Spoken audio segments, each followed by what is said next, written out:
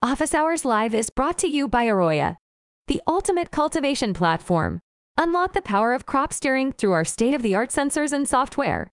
Repeat successful runs and scale faster than ever before. Schedule a demo today at arroyo.io. Welcome to Arroyo Office Hours Live. She's back. Hey, everyone. My name is Mandy, and I'll be your moderator for today's discussion. A couple of reminders before we do get started. This hour is your chance to hear from the experts, get answers in real time about data you're seeing within your grow, and share cultivation tips and tricks with other growers in this exciting industry. We thank everyone in advance for not using this time for things like airing policy or industry grievances or asking about Arroyo pricing, although you are always welcome to book a demo with us. Feel free to type your questions in the chat at any time. If your question is selected, we'll have you unmute yourself and go ahead and ask away. Anyone who asks their question live for the first time today will get an Arroyo hat, limited to U.S. residents only, and one hat per household. Plus, today we're raffling off one of our limited edition Arroyo shirts. So to enter for that, just enter your email in our chat. Seth and Jason, how's it growing? So far, so good. Yep, it's been a good day, Mandy. It's springtime here in the Northwest, which it's not warm or sunny yet, but it's not snowing, you know. Oh my gosh, it sounds beautiful. It's already 100 degrees in Texas. So yeah, I'm living vicariously through you guys. So how's it been going this week? You guys ready for some of our cultivation questions that we got sent in this week? Yeah, absolutely. Awesome. Okay, we'll go ahead and start with some of the Instagram submissions. So Chris Mix wants to know, what is is it typical that water content decreases as the root mass increases? The highest water content I get is 40% in RW week 3. RW? Thinking he's referring to rock wool. Oh, okay, cool. So, I mean, it's kind of a two-part question here. The first part, yes, water content does go down as roots increase in mass and fill out that pore space in there. But typically you're seeing more of a reduction from like 70 to 80% down to 55 to 65. It kind of sounds like he probably had a few over-drying events where he dipped below 35 to 40%. And that led to a decrease in max field capacity because you start to develop hydrophobic pockets inside of rock wool at those sorts of saturation levels, water or volumetric water content levels. Yeah, one good practice to do is to try and get the sensors installed either before you've slit the slabs after pre-soak or just right after. And that can kind of set a really nice baseline for what your field capacity or saturation point is in that substrate specifically. In rockwool, there's probably the least variations between the different manufacturers, but there can still be slight variation depending on specifically what line of product that you're using. And the root mass, one thing to kind of keep in mind as well is roots do have mostly water content as their component of volume, and our sensors are going to read that as water content if water is in those roots. So keep that stuff in mind. Awesome. Thank you, guys. So we're going to go on down our list. Cap Ain't Cappin' wrote in to ask, I'm hearing people say that you don't use P2, only P1. Why? So we always usually talk about P1 and P2 events. For our generative steering, a lot of times you don't need P2 events as long as you have an appropriately sized substrate. So as far as a verbal definition of P1 and P2, that's talking about phase 1, phase 2. Some people talk about phase 3 as a non-irrigation time. But I usually only like to talk about phase 1, phase 2, and then maybe dryback as another terminology for that phase 3. And phase 1 usually is the irrigations that are stacked up in order to get to field capacity, and P2 being those to maintain that field capacity. So depending on the strain, the amount of steering that we need to apply, a lot of times we can get away with 1 hour, maybe 2 hours of P1 irrigations to get to saturation or field capacity, and then we simply allow the rest of the duration to be dryback until that next day. Yeah, and I think an important thing to remember, we talk about P1 a lot in relation to generative steering. It's a big question we get, what's going on there and why wouldn't I be applying P2s in generative steering? And something to remember is, whenever we give the plant an irrigation event, we're triggering metabolic activity. So the more irrigation we have, the more we can push that plant to grow vegetatively. So we really focus a lot on maximizing your P1 in generative by trying to go to bigger shots and minimizing the number of shots in order to apply stress in the way we want to. It's not about going to the lowest water content possible. It's about spacing out those events. Yeah, and I mean, there's a balance with everything. When if we push a plant too far generatively, we're not going to get the best results. If we push a plant too far vegetatively, we're not going to get the best results. And so I know we always kind of talked about it like on a digital spectrum, where you're either generative or vegetative. And the reality is it's a balance within the environment and doing the best irrigation for those strain types. And I've talked about. Maybe Mac 1 is a very generative leaning strain anyways, Blue Dream as a very vegetative leaning strain anyways. And so you can really go through the spectrum on how much you want to lean on either side of the steering aspects rather than just being one way or the other. Yeah, and the important thing there is, data logging and saving that information for later so you can look back and go, okay, here's how this plant responded. When we're pushing it with X amount of shots in a given time, or we are or aren't running P2s for a given amount of time, how's that affecting it? Because really, like, we're just talking about tools that growers can have in their toolbox to accomplish, a certain outcome. They're not a universal rule that's going to apply to everything. So it's more important to understand the principles of what's going on and then apply that to what you're documenting and seeing with your own plants. And we make this disclaimer quite a bit when we make recommendations like that as far as crop steering goes. Substrate size and environmental parameters being appropriate for the size of plant that you're growing is absolute must in order to achieve the best results here.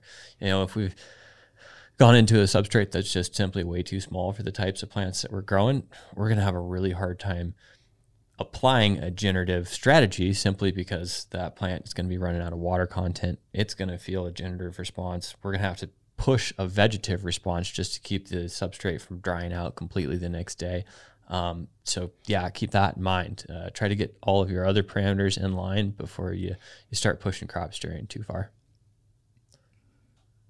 Great. Thank you guys for that. So we do have some new questions that have just been submitted in our chat. Steezy Employee 007 wants to know, are there different settings for the lights on Arroyo nose sensors? Different settings. I'm not sure exactly what we're looking for here. So the lights, all they're going to do is indicate whether the device is awake, asleep, or you've just reset it. There's not really a way to change any of those settings. There's 3 flashes red for asleep or off, 3 flashes green for on or reporting. And then if you hold the button and you need to reboot the device, hold it down for 5 or 6 seconds, and then just keep an eye on it. It should flash green, I think, while it's rebooting, and then make sure it's in the wake status if that's where you want it to be. Great. Steezy Employee 007, please just chat us and let us know if that answered your question. They did have another question too. Is it possible to implement having the Arroyo nose sensors to detect the pH of the substrate/root zone? No, not currently with the Taros 12 that's deployed on the Arroyo noses. There are some substrate pH devices that are available on the market for spot checking from other companies, from some pretty well-known pH sensors. One of the things is, if you're in rock wool, that device is going to auger a fairly large hole into that rock wool media. And so if you are going to do that, keep in mind that you might be compromising some of the characteristics of that substrate slightly. And I'd recommend probably leaving that pH sensor in there for as long as you can. So if you go in there and take a reading, you're not getting a difference than you would expect simply because the amount of air or water that's being caught in that cavity that's created. Yeah, right now, honestly, it's pretty, I don't want to say totally new technology, but as far as pH sensing is concerned, a lot of sensors require fairly regular calibration. The more precise your instrument, the more you're calibrating it. If any of you have spent time in almost any kind of chemistry lab or biological lab, you're calibrating your pH sensors daily, and you're not going to be able to do that when it's inserted into the media. So that's certainly a limitation. So even if you have a great sensor, if you're looking at, readings over time, you probably want to start looking at, comparing that to actual substrate samples that you then take back to the lab and analyze and say, okay, how far is this sensor drifting? You kind of go down an expensive rabbit hole when you can really accomplish a lot with runoff sampling in regards to monitoring your pH. It all starts with accurately measuring. Hey, we do have some extra people who have joined our chat. So if you guys have any questions, please do let us know in the chat. You can ask or you can leave it in the chat and I'll ask for you. Awesome. So I'll just go ahead and keep going down our list. We had a lot of questions this week on Instagram. I'm going to get this one wrong. F for Gino wants to know, is there any update on the open sprinkler compatibility that we had mentioned before, and what data logger would you use for home use? 2 questions in there. First one, open sprinkler. We're making good headway on it. Currently have it deployed in some of our employee facilities. I've got some going at my house. Scott, our CEO's got one running in his garden at his place. So, implementation wise, it is functioning. We're just refining some of the interface designs that we're doing and verifying complete functionality so that we have 100% reliability when we hit the market with it. And then what data logger for home use? Seth? Well, right now, some of the offerings out there for basic data loggers, I would say, don't usually offer the convenience features that you want in a home system. So you can look at Hobo or a few others. Right now, my biggest recommendation would be to get a Solus and get a good old spreadsheet out on your phone or your computer and start mapping some of those measurements, and then just come up with a protocol and say, all right, what's realistic for me today? How much can I sample? What's my size? Can I get 3 times a day? Can I get 5? And just slowly start to try to maximize it that way. You can use Excel or Google Sheets to create your own graphs fairly simply. But do realize that at this point in time, data logging is a fairly expensive service across the board. It's definitely more in the professional sphere, and there hasn't been a lot of optimization for home use in that aspect. If you're really into programming and building stuff, go build your own little Raspberry Pi unit. There's a lot of routes to go. That sounded like a metaphor at the end of that. Great. I wanted to open up the floor to some of the guests that have joined us. Does anyone have a question they want to ask? You guys are welcome to just go ahead and pop right in. Kevin? Yeah, go ahead. He's trying. Still got him on mute, though. No, you're still on mute. Oh, there we go. I was trying to tap the mute button on my little screen. Hey, everybody. How's it going, Kevin? Hey, what's up, Seth? How are you, brother?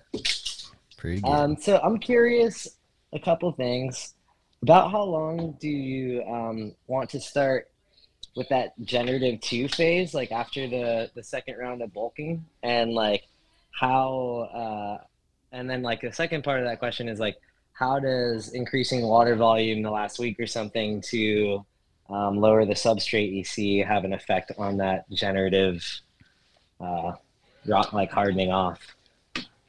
Gotcha. So typically we want to cut to ripening 2 to 3 weeks before harvest, strain dependent. Some strains that are stretchier, we actually might not bulk very much at all. We might want to ripen pretty early just to make sure we get, some of that good bud formation. But cool.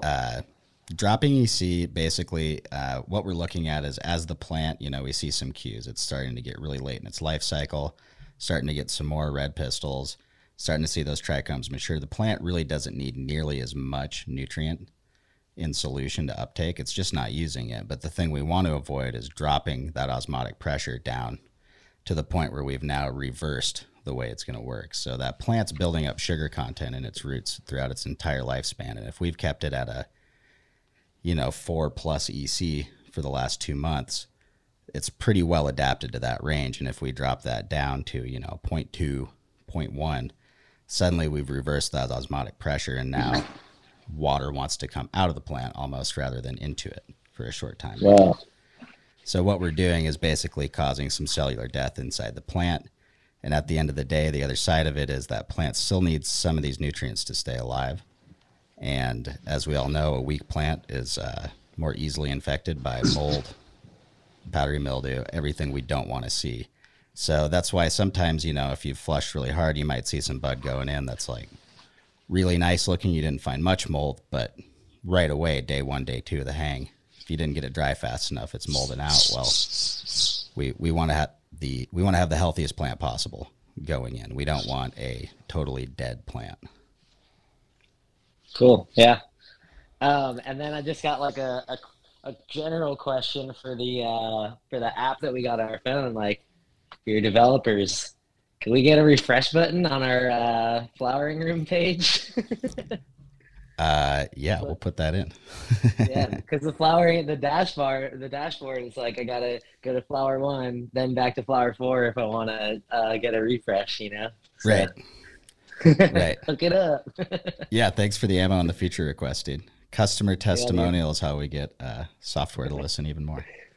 Cool. Well, thank you for answering my question. You guys are killing it. We'll bow out. Right. Talk to you soon, Kevin. Later. Thanks for that question, Kevin. Make sure you give us your email address so we can be sure that we send you a hat. And same thing for you, Steezy Employee 007. I would still like to keep the floor open. Does anyone else want to hop in and ask their question? And if not, I can just keep going down my list. Okay, no big deal. I'm sure you guys are going to come up with something. Okay, so I'm going to go on down. Dan, the grower, wants to know, I'm installing my sensors. Is it okay to place them vertically in a plastic pot? No, you're going to always want to use your sensor alignment tool. And, you find this slot appropriate for your media. Specifically, whether you've got a 1 or 2 gallon pot, if you've got rock wool, cocoa, 2 to 3 gallon, 4 to 5 gallon pot. But you always want to install it horizontally, because if you install it vertically, either from below or above, you're actually sensing a gradient. And what we're looking for is, volumetric water content at a specific horizontal level, because gravity goes down and we've got a suspended water table that exists where cohesion overcomes gravity. So we want an even reading. And the only way we'll get that is by putting it in horizontally at a consistent level across all of our pots. Now, when you say plastic pots too, if you're using round pots, you're going to want to cut a slot in the side before you pot up the plant, and probably put some duct tape inside and outside to keep your soil from falling out, and stab through that, just so you can get all 3 of those prongs evenly seated in the media. If you've got a square-sided pot, again, you probably want to cut a slit, or you can drill 3 holes, but the slit's really the easiest to make sure those are fully seated up against the media, especially if you think about a couple millimeter thick plastic pot versus a 0.5 millimeter of fabric or soft plastic. Awesome. Thank you, guys. And just to remind you guys, you are welcome to hop in anytime and ask a question. Just go ahead and ask away. So next up on my list, Terp Queen wants to know, how quickly can we expect to start logging our data after setting up Arroya? As soon as you assign your devices to a room and your gateway is online, things are connected, it's going to be logging immediately to those rooms. So basically, installation steps are going to be connect your gateway to the internet and power source if needed. If you're running a PoE network switch, then you can just plug it right in with an Ethernet cable, Cat5 cable. It's going to have a red light indicating that the power's on. It's going to have a flashing orange or green light to indicate that it's accurately connected to your network, your local network. And then jump into your Arroya page, go on to the setup page, check out, make sure that gateway's online, start hooking up your repeaters, your climate stations, and then lastly, start getting your substrate sensors assigned. And so turning those substrate sensors on gets them activated. Press the button 1, 2, or 3 times so that it flashes the screen at least once. So just tap it, tap it, tap it, and it'll flash green at least once or twice, and it'll be on. And yeah, best thing you can do is just make sure that your repeaters have good signal strength, your climate station has good signal strength on those substrate sensors, and the whole system will start piping data as soon as you're assigned to a room. Yeah, and I want to build on that and just say, if you're worried about, organizing it, it logs immediately. So even if you wait a week to build out your first harvest group, let's say you get it installed and you get super busy, that harvest group can still be backdated and find that historical data. Everything that's coming into the system is always being recorded. It's just up to you to organize it, which is something we'd love to help you out with too. Yeah, we can also help with that. On the other side of that, we get a question on how long is data going to be available. So we store your data in the database for you to actively get a hold of for as long as you're subscribed to the Arroyo system. So I've got clients, I think about 3.5 years of data at this point since we began deploying sensor systems. Yeah, and you also have the option, like what I often recommend people do just as a good business practice, is you can actually export that data in CSV format. So get an Excel or Docs sheet or a Google Sheet. But what you'll want to do is manipulate on the graph which values you actually want to download and probably say, okay, I'm downloading this data once weekly or once monthly, or the way I prefer to do it is download a data set for a specific run and store that locally. Downside, though, is then you get to go in and remake your own graphs, but it's still a nice option. Yeah, and I think the last option there would be utilize our open API to grab sensor data that you want on a consistent basis. I mean, you're welcome to pipe that to your own database or use it in any other processing ways that you'd like to. Great. Thank you, guys. We did get a lot of questions in the chat. I'll just go ahead and start at the top. Steezy Employee 007 wants to know, is it better to increase the duration of feedings if water content drops below target threshold, or add water feedings past the recommended time for generative growth during flowering? Ooh, I wish we had a board to draw on behind us. Typically, the best, so the situation you're describing sounds a lot like ripening and having a, media volume that's slightly too small for your plant size or way too small. Typically, what we'll try to do is just stretch out the distance between the end of P1 and then roughly 2 hours before lights out, maybe a little earlier, put on what we call a maintenance shot to correct that dryback overnight. So basically, we're going to try to put, let's say if we're, drying down to 34%, we don't want to go below 40. We're going to put on 6% at the end of the day to try to correct that amount and not over dry.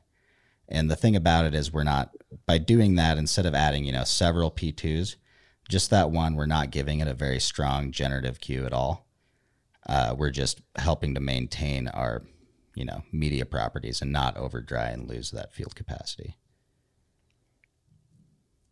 Awesome. Steezy Employee 007, please let us know if that answered your question. Okay, I'm going to go on down the list. Brian Rogers, do you want to go ahead and take yourself off mute and ask, or I can ask for you? I can go ahead and ask for you. Brian wants to know, as it relates to dryback, what percentage of dryback per hour is appropriate? And is that a percentage of the total volume of the substrate or a percentage of the then current water content?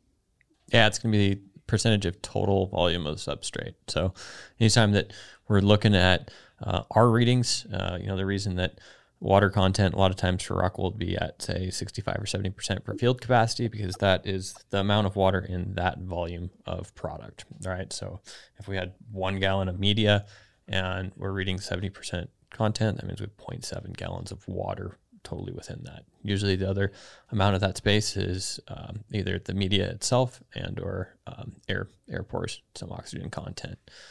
As far as the ideal dryback percentage per hour, that's going to be based on the transpiration rate of those plants. So obviously we're usually shooting for as high as transpiration as possible. Other than maybe if we're increasing our CO2, in which water use efficiency would go up, and we don't necessarily need quite as much transpiration to have the same photosynthetic amount of photosynthetic rate. So as far as an exact number for you, it's really going to be dependent on how happy your plants are. Usually the higher the better. Yeah, so especially if we're talking about bulking, we want to get as many irrigation events on in P2 as possible. So the faster you're achieving a dryback, the better. But that dryback's also kind of a culmination and a summation of a lot of different things going on in your environment. So If you're running a higher temp environment and you can't drop your temperature lower because you will have humidity problems, that's a limitation you're going to work in and say, okay, I'm operating at these higher temperatures later on. That's what we got. So there is, no ideal amount, but if you can get like 3 to 5% per hour in bulking, you're really rocking it. I'll put it that way. That's really going to help you get a lot of those on, but it all comes at the expense of making sure you have a media size that's appropriate. So by the time you get to ripening, you don't have a plant that's so big that you can't run it generatively. Awesome. Brian, you'll have to let us know if that answered your question. Great information, guys. Joel had a question too. Joel, do you want to take yourself off mute and ask? I can totally ask for you too. All right, I'm going to hop on in. I have a question. Joel has a question about vegging under LEDs. Oh, he can't get his mic on. No big deal. Thank you. Joel has a question about... Oh, there we go. Hey, thanks for having me, guys. I really appreciate it and appreciate all you guys are doing. I have a question. I am vegging currently under LEDs, and we're unable to get our percentage up over about 65 without experiencing some sort of what appears to be like a light burn. And then also on the flip side, then when we're putting them into flower, we're flowering under HIDs. And we also have to turn those quite a bit down, it seems like, to get them from like what it seems to be would be burning. Is there anything you could offer to help out with this? Sure. Let's talk just kind of about the basic principles of light in this case. And I really like to veg under LEDs simply because they typically have a little bit more in the blue spectrum, and that helps early plant development. For details there, getting some PPFD readings and making sure that you're keeping your lights at a sufficient distance from those plants. Those are going to be that's two best things that you can do to track where you really need to be at lights. Cannabis plants are very light hungry type of plant, and so I think maybe there's a little bit of history where people thought they need to baby them through the transition, really take it easy. And one of the best principles that I like to apply is making sure that you have the same DLI coming out of veg as you do going into flower. And so when we've got 18 hours of light, we'll have a specific DLI. And when we go into flower, since we're actually decreasing the light by 6 hours, we're going to have to increase by about 33%. And that way the plant can still get the same amount of energy and keep at the photosynthetic rate that it has been, even though it is going through a transition time. It needs more light intensity so that it can achieve the same DLI. Specifically as far as light burn, make sure it is light burn. So go in there with PPFD, take some sensor readings. If you've got a quantum sensor from us, that's a really nice way to kind of keep track of that. It'll calculate DLI for you as well.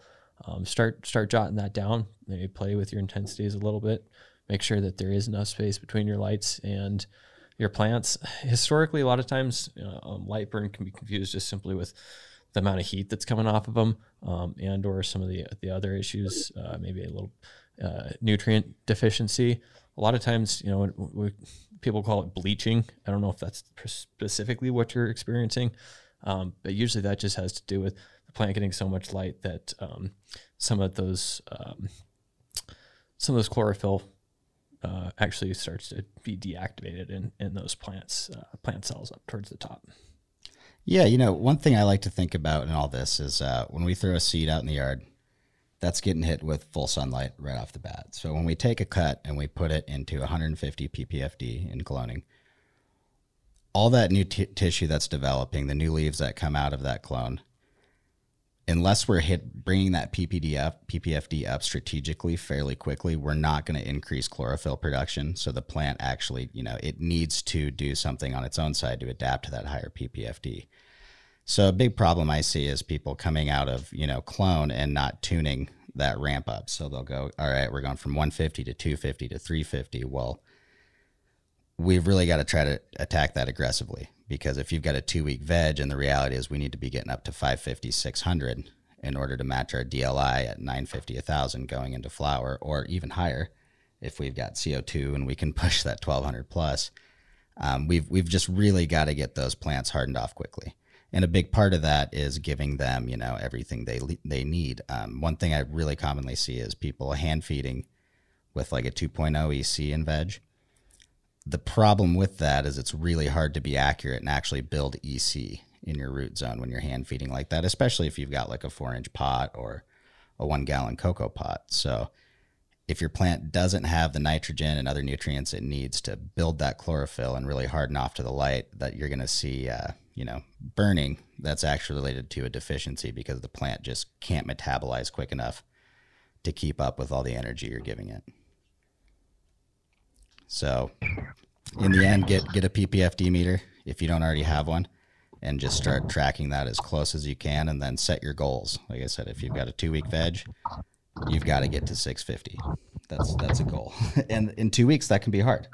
If you're looking at 3 to 4 weeks, it's a lot less of a challenge. Yeah, for sure. Awesome. Well, that answers it. I definitely think that's some starting point for me to try to troubleshoot this and something to play with to try to correct the issue I'm seeing. So, yeah, greatly appreciate it, and thank you guys very much. Absolutely. Thanks for asking. Thanks, Joel, for that question. And Michael actually chatted. We've run 1,000 to 1,800 ppfd, and our biggest adjustment as the lights increase is following up with adjusted watering patterns. A bit more runoff keeps us from even having to change our incoming EC, assuming the nutrient balance is on point. Thanks for that, Michael. You nailed it there, buddy. Yeah, we love this. Thanks for sharing, everybody. Seriously. Michael, does anyone have any new questions to ask? I know it's a full house today and we're just like moving right along, but if anyone has any questions, you guys are welcome to jump right in and ask Seth and Jason. Otherwise, I'm just going to keep going through the Instagram questions that we have. I'm going to add on to Michael's comment here as well. If you are increasing your light intensity, you probably want to keep an eye on increasing your CO2 as well, unless you're already above those requirements. There's a lot of great resources online that'll show the capacity for plants to digest CO2 dependent on light source intake. So make sure those are matched up. If you're already above CO2, then no need to worry about it, but you also could probably reduce CO2 to stay more efficient at your facility if those aren't matched up. Awesome. Thanks for that, Jason. Michael actually chatted back too. 1-to-1 ratio in my experience, 1 ppm to 1 ppfd. Yep, that's right on point. That's a very easy way to keep up on it. And also, if you're 1-to-1, that's going to avoid you attempting to spend a lot of money putting way too much CO2 in there. I think that's one of the most difficult parts of that, because we're either talking about CO2 burners or buying tanks of CO2. Both have their pros and cons. The tank CO2 is not the cheapest thing ever. And, well, do we really want to have a burner in our indoor grow room? That's not exactly, that's just one more fire hazard. So it's this thing to balance for sure. My general rule of thumb is I like to run plus 200. So plus 200 ppm over your ppfd. So if we're at 800 ppfd, then I like to be at 1,000 ppm CO2. That's my personal preference, but just depends how lean we're trying to get, and just check in on the science. Photosynthesis is CO2 plus water catalyzed by light. So it's pretty much a simple breakdown of what those charts show. Yeah, and to add to that, it's something to pay attention to, especially the research on that, because we're getting more and more advanced lights coming out with better and better spectrums, and a lot of the research is showing that, the more modern advanced lights are actually a lot more efficient in terms of CO2 consumption. So things you can do with some of the latest LEDs are, in terms of CO2, things you couldn't do, 5-10 years ago with a single-ended HPS bulb. Yeah, and that's a great point. So that gets into some of my most favorite conversations, and that's talking about light spectrums and how they affect plant growth. So obviously, if we're taking a ppfd reading, that's a summation of all the photons over photosynthetic flux density. So we're looking at, all right, here's all the spectrum. Here's the photons that we're getting across that spectrum. Plants can have specific absorption rates of chlorophyll A and chlorophyll B. And so it is going to depend on your lights as far as what that ratio needs to be as for PPFD to CO2 intake. Great. Thank you, guys. We do have another question that came in through the chat. David has a question. Do you want to unmute yourself? Oh, awesome. Perfect. I'll go ahead and ask. Yeah. Hi, guys. Sorry, my name is David. I can't figure out how to change you to show up on the screen properly. So please forgive me. Technically challenged here. I'd like to see, can you make some comments on circulating your nutrient as opposed to dumping it? I know a lot of guys, it's industry standard to dump it, but it seems like a big waste to dump. And just to tell you why I'm asking that question is we're sort of the Johnny come lately with a new growing medium called Growzor. And we are running trials and tests, and our runoff is really, really clean. And we're trying to do some testing in order to bring validity to using your nutrients more than, running it through more than just once. Yeah, so I think probably one of the reasons that it's not super common right now is it does take some a little bit more advanced equipment, and the thing that you absolutely have to do is get a nutrient composition of that recirculated nutrients. So if your plant if it was eating up all of the nutrients at the exact same rate, then we would just have a decreased concentration of a perfectly balanced nutrients in our runoff. The reality of it is, I don't think there's any nutrient lines out there that are always going to match the exact requirements, those nutrient requirements that all of your plants have, strain by strain. And so when you do recirculate, the balance, the composition of the different elements in that nutrients is something you're really going to have to keep an eye on and make sure that you're supplementing any of the nutrient levels or any of the element levels that are low in that nutrient composition coming back into your system. Yeah, in an ideal world, at least in my opinion, one thing you can use Arroyo for is to really, start to run a little bit lower EC and maximize, your performance you're getting out of your feed by modulating your runoff. So really, if we can go with minimal runoff, give the plant everything it needs, because the other reality about recirculating, and I do find a lot of merit to it, but if you spend some time talking to guys who are running, big recirculating ebb and flow or deep water culture setups, they still have to dump a certain volume every week, every month, just because they've got to refresh that. You can't keep amending something when your concentration of ions goes too far one way or the other. For example, most of our plant essential elements or nutrients are cations. Some are anions, but when we look at pH, we're looking at the concentration of positive ions in there. So if all we ever do is take out mostly cations, eventually that downward trend in pH is going to catch up to us, and only correcting that pH with pH up isn't going to do it. We've got to actually get rid of a lot of those ions the same way you would need to flush them out of your media. That's why we still need to run, that 5, 10, 15% runoff regularly. So I think it's cool. One thing I do see coming in the future as far as remediating that runoff is bioremediation. There's already technology out there. We can grow algae with it and press that algae for biodiesel. Remediation ponds that grow other things. We can use it to grow vegetables afterward. There's a lot of things we can do with it, but recirculating at a certain point, I think, starts to become a really expensive technical challenge. And that's just my opinion. I know there's a lot of people putting a lot more time and effort into this than I am. Great. Did that answer your question, or? Yeah, I would love to have pick your brains a little bit more, maybe offline here, because we are doing some bizarre, weird things. Absolutely. Do you have my email, David? I do not yet. I came in late, and I'm sad I did that.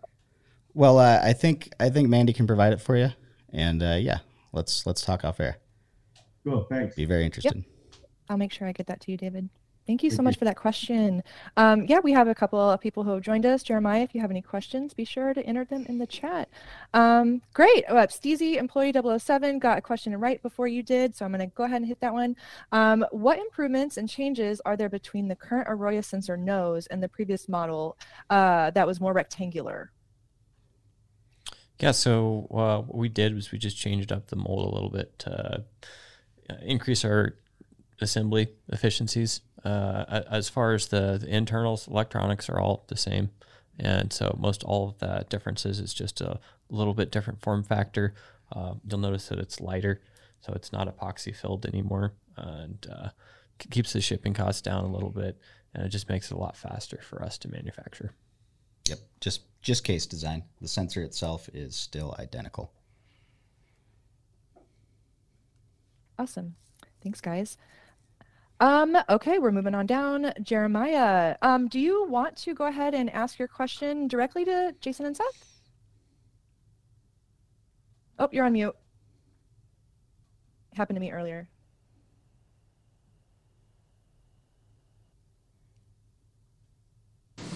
Sorry, can you hear me?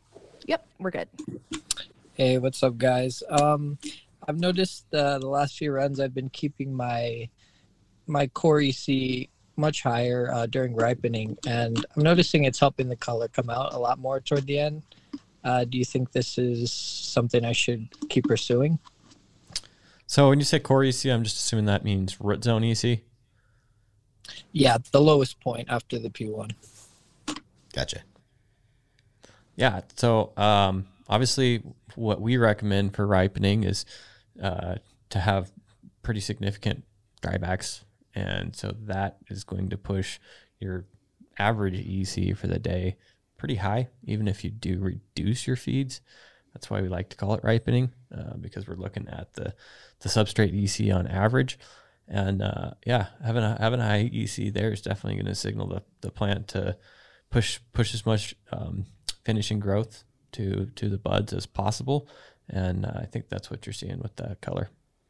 Yeah, and part of what that does really is as that EC goes up higher and higher, it makes it a lot harder for the plant to uptake pretty much all nutrients and even a little bit of water. So there's definitely a point of diminishing returns on the high EC as well. And a lot of times you'll see that in, really burnt leaves. Obviously burnt, sometimes you'll see some stamens come out then, little hermaphrodited plants. So it's not bad. We recommend not a super high. That being said, I see a lot of success strain dependent with people pushing that, 15 plus on the high end. And certain strains don't seem to mind it at all. Thank you, guys. Absolutely. Hopefully be talking to you soon, Jeremiah. Yeah, Jeremiah, great question. Reminder to anyone who asked a question today, please do drop your email in the chat. We are raffling off one of our limited edition Arroyo t-shirts, and anyone who asked a question for the first time today gets an awesome Arroyo hat. I believe Seth is wearing the one that we're giving out today. So yeah, we're still getting some more questions, really exciting stuff. Cool, let's see what's next. Brian wants to know, Brian, do you want to take yourself off mute and ask this one? Yeah, thank you. We wanted to know if there are good reasons to have larger drybacks or if staying at a more constant WC is just the same. Can we get a little bit more specifics on what you're referring to, time frames or what your goals are? Really at any stage of growth and for any of the goals. And if there's different answers to that question at different stages of growth, then, if it's too much to cover all of them, then I would say, for the first maybe 21 days of flower, if we have, let's say several waterings or irrigation events per day, is it better to increase our events and decrease the duration of each event to maintain a more constant WC at that stage of growth? Or is there a benefit to the drying nearly back to acceptably, dry and then all the way up to acceptably wet or even to field capacity? Gotcha. So kind of running the range there. Well, when you're talking about like a large dryback, that actual dryback number is a pretty big reflection of your light inputs and VPD in the room. So how much is the plant requiring in terms of water input to photosynthesize as much as it can, given that's how much light it has? And then how much water potential do we have in the air that's actually pulling that water up through the plant? So basically the dryback number is less important than the time we're actually giving it between irrigation events, because each of those irrigation events is telling the plant to metabolize. In an extreme situation, if we did one watering event in the daytime and dried it back for 23 hours and 45 minutes, let's say, that's pretty extreme generative growth, because those roots don't photosynthesize. All right, they're getting carbohydrates from the plant above it, and then they have to metabolize those using oxygen, similar to any other cellular respiration. So there's really not a benefit in, like, the difference you're talking about is basically the difference between vegetative and generative steering. If we keep that water content up with small drybacks, that's giving the plant more and more opportunities to have the oxygen to metabolize, uptake that water, and build plant structure. So if you're worried about dryback number, focus more on, let's say if you're in Rockwool, not going below 40%, than actually pushing the big number. It's more about what can you do with the minimum number of shots in a day for generative, and then vegetative, exactly opposite. How can we optimize the biggest number of small shots if we want to push it as vegetative as possible? Great, thank you. You're welcome. Awesome, you guys. Thanks for dropping your email addresses in this chat. So Michael does have a question. Michael, do you want to take yourself off mute and go ahead and ask them directly? Or I can ask for you for sure. So Michael wants to know, can we get a brief rundown of the new irrigation part of the system? So we did touch on this a little bit earlier, but do you guys want to go a little bit more in depth? Yeah, we sure do. I'm really excited about it. Everyone I talked to is really excited about it. So a good portion of our existing clients are using open sprinkler systems. It's been around in the industry for quite a while now. I think almost a decade ago was when he started building those open sprinklers in the early days. And fairly inexpensive system. It's caught on in the cannabis industry quite a bit because of how flexible it is. A lot of the other irrigation controllers out there don't let you run as many irrigations as you'd like, or be able to build the programs and manipulate them as easy as possible. It's a web-based interface that you can easily access when you're away from your facility as well. So that's kind of one of the reasons that we've wanted to allow you to push irrigations to the open sprinkler right from Arroyo. So obviously this is one of our first steps in doing control type of work, and what you're going to be able to do in the Arroyo system is very similar to what you do in the open sprinkler interface. So this is going to just help you stay out of a whole bunch of different interfaces on the day-to-day, give you a little bit more secure connection to start pushing information to your open sprinkler when you are using the internet away from the facility. And we really, really like harvest groups. As you guys know, if you've been watching the show, I'm preaching about all the time how that's a great way to organize your teams, organize your data, and really refine your crop steering techniques to start improving how well you cultivate. And so when we talk about the different steering techniques, we've got generative in our recipes, we've got vegetative in our recipes, maybe we have a specific rooting in phase, and you'll be able to describe what irrigation patterns you want for each of those phases, save it into your Arroyo recipe, and Arroyo is going to update that schedule when you get to that day. So if you're doing a great job staying on schedule with your harvest group, you don't need to even remember to go in to change the program in your open sprinkler. Arroyo is going to simply ask, do you want to change to your generative phase today? And you're going to say yes, and it'll go in and push the new pre-saved irrigation right into that open sprinkler. So there, we're also going to have a dashboard that just overviews the irrigations that you have set up for all your rooms, your harvest groups, and should be pretty good for anybody that's been using the open sprinkler. Yeah, and if you haven't, I don't know how long some people have been using sprinkler controllers, but no more dials, no more 3-4 digit screens that you have to go through menu after menu to program each individual event as a program. The future is looking bright for irrigation. There's been a lot of products over the years that a lot of them almost get there, and then the user interface is oftentimes pretty difficult. So I'm really stoked. We've even been able to take like Open Sprinkler themselves. They have a wonderful dashboard. Honestly, a lot more than most cannabis growers need, and most greenhouse or indoor growers in general. And we're able to take all the good things we like out of that, and then, maybe some of the ones that don't influence our indoor growers. Like, we don't need to watch out for how much it's supposed to rain that day and issues like that. But the fact that it can't all be supported also is really cool to me, just as a plant nerd. Oh, it's super exciting stuff, you guys. So we do have one last question that came in through Instagram today. So, and we are nearing the end of our show. So if you guys have, yes, exactly. If you have any questions, please do drop them in the chat. So I'll go ahead and get to Steezy's question real quick.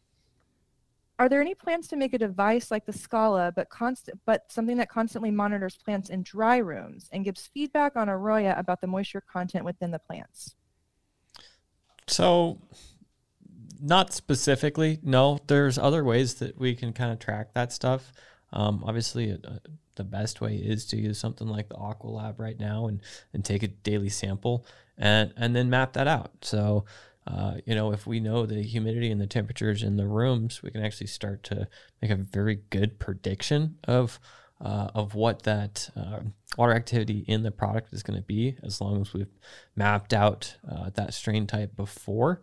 And we've done this in the meat processing industries, smoked meats, jerkies, sausages, that type of stuff. And it works very well. If you grab enough samples, you can realistically model the drying patterns of those, and then you almost don't even need a device to do it, as long as you consistently take samples and track any of the new product configurations that are going into that process. Yeah, I mean, and you can even think of it just like you're growing at home. I use one nose T12 combo on every plant in my house that I grow. Do you need that? No. You can blow that up. You can scale that up quite a bit and still use that information. So here, using something like the Aqua Lab, you can start to build models for strains. What kind of density do we get with this strain? What can we expect? We took us how long to dry, how much? Really, there is a lot of data collection modeling in the beginning, but over time, just like Jason said, you can start to actually rely on those moisture measurements within the room, humidity, temperature, and see, okay, given this line I've achieved in the past, how close am I to achieving that this time? And if I can lay that line over each other time and time again with my environmental control, all I have to do is, day 7, 8, 9, 10, through 14, go pull a sample and say, is it ready like I think it should be? And if not, well, make some notes and correct your model a little bit. Great. It's all about refining, right? We do have one last question that came in through Instagram, and I'll just get to it real quickly. Dank Grow 33 wrote in to ask, do Arroyo sensors help with conservation, like water or nutrients, those types of things? Yeah, absolutely. Seth did a great job talking about this earlier in this show here, is by knowing the ideal water contents and managing the right amount of runoff, you can make the most of your nutrients that you're inputting. So you're not running off nutrients, you're not running off water, you're saving as much as you can, both financially and waste-wise. Yeah, I mean, I'll put it this way, 8-9 years ago, when I first learned about growing in cocoa from some forums that I'm sure we were all on back in the day, some of the instructions were, as far as drain to waste, if you're in a small pot, mix up a bucket of nutrient solution, just dunk that pot in until it stops bubbling. Do that a few times with your different pots, then go throw that nutrient solution out in the garden or down the drain. So we've really come a long ways in making these whole operations more efficient. And like I said, even the deep water culture, you always have to throw that away somewhere. You can't just keep it circulating that same solution forever. Eventually you end up with a pretty negative solution that's, well, positive, but negative for our purposes, a solution that's pretty impossible to amend. So Arroyo can really help you become more efficient, not just in your water usage, but also, timing tasks. A lot of our clients are finding that being precise with crop steering and water management leads to, 3, 4, 5 day reduction in ripening time for certain strains that they thought, we had to go 69, 75 days with. Like, oh, we can get this one out in 65, 63. Just because we've been able to be so consistent with everything up to that point that we didn't stall the plant out on the way. Because when we're talking, 63 days, let's say, is a pretty big, good standard I like to go by, down to 56 sometimes if I've got the right strains. Each day is well over 1% of that plant's life. Everything we do in that time period is impactful. And if you stall things out 2 days here, 2 days there, pretty soon you think it takes longer than it does. And you haven't been able to prove otherwise, because if you haven't data logged everything, you can't necessarily identify the differences that certain, even horticultural practices will have, let alone irrigation. Perfect. We love hearing that. Arroyo helps with conservation, with everything, with pest management, with water. We love to hear that. Well, unless there's any other questions that we have, yes, Steezy, please do leave your email for the hat. Yes. Unless we have any other questions, we're going to go ahead and end today's show. Anyone who did ask a question, please leave your email in the chat. Thank you guys for asking all of your awesome crop steering and cultivation questions and joining us for this week's Arroyo Office Hours Live. Do you have questions about Arroyo or how it can be used to improve your cultivation production process, or any other topic you'd like covered in the future on this show? Please post it in our chat. You can shoot us an email at support.arroyo@metergroup.com, or you can send us an Instagram DM. We'd love to hear from you. We do record every session, and we'll be emailing everyone in attendance a link to the video from today's discussion. It'll also live on the Arroyo YouTube channel. Like and subscribe while you're there. And if you find these conversations helpful, please feel free to share them with your network and spread the word. We'll see you guys next time. Thanks so much for coming out. Thanks, guys. See you next week. See you next week, everyone. Thanks, Mandy. Yeah. Office Hours Live is brought to you by Arroyo, the ultimate cultivation platform. Unlock the power of crop steering through our state-of-the-art sensors and software. Repeat successful runs and scale faster than ever before. Schedule a demo today at arroyo.io.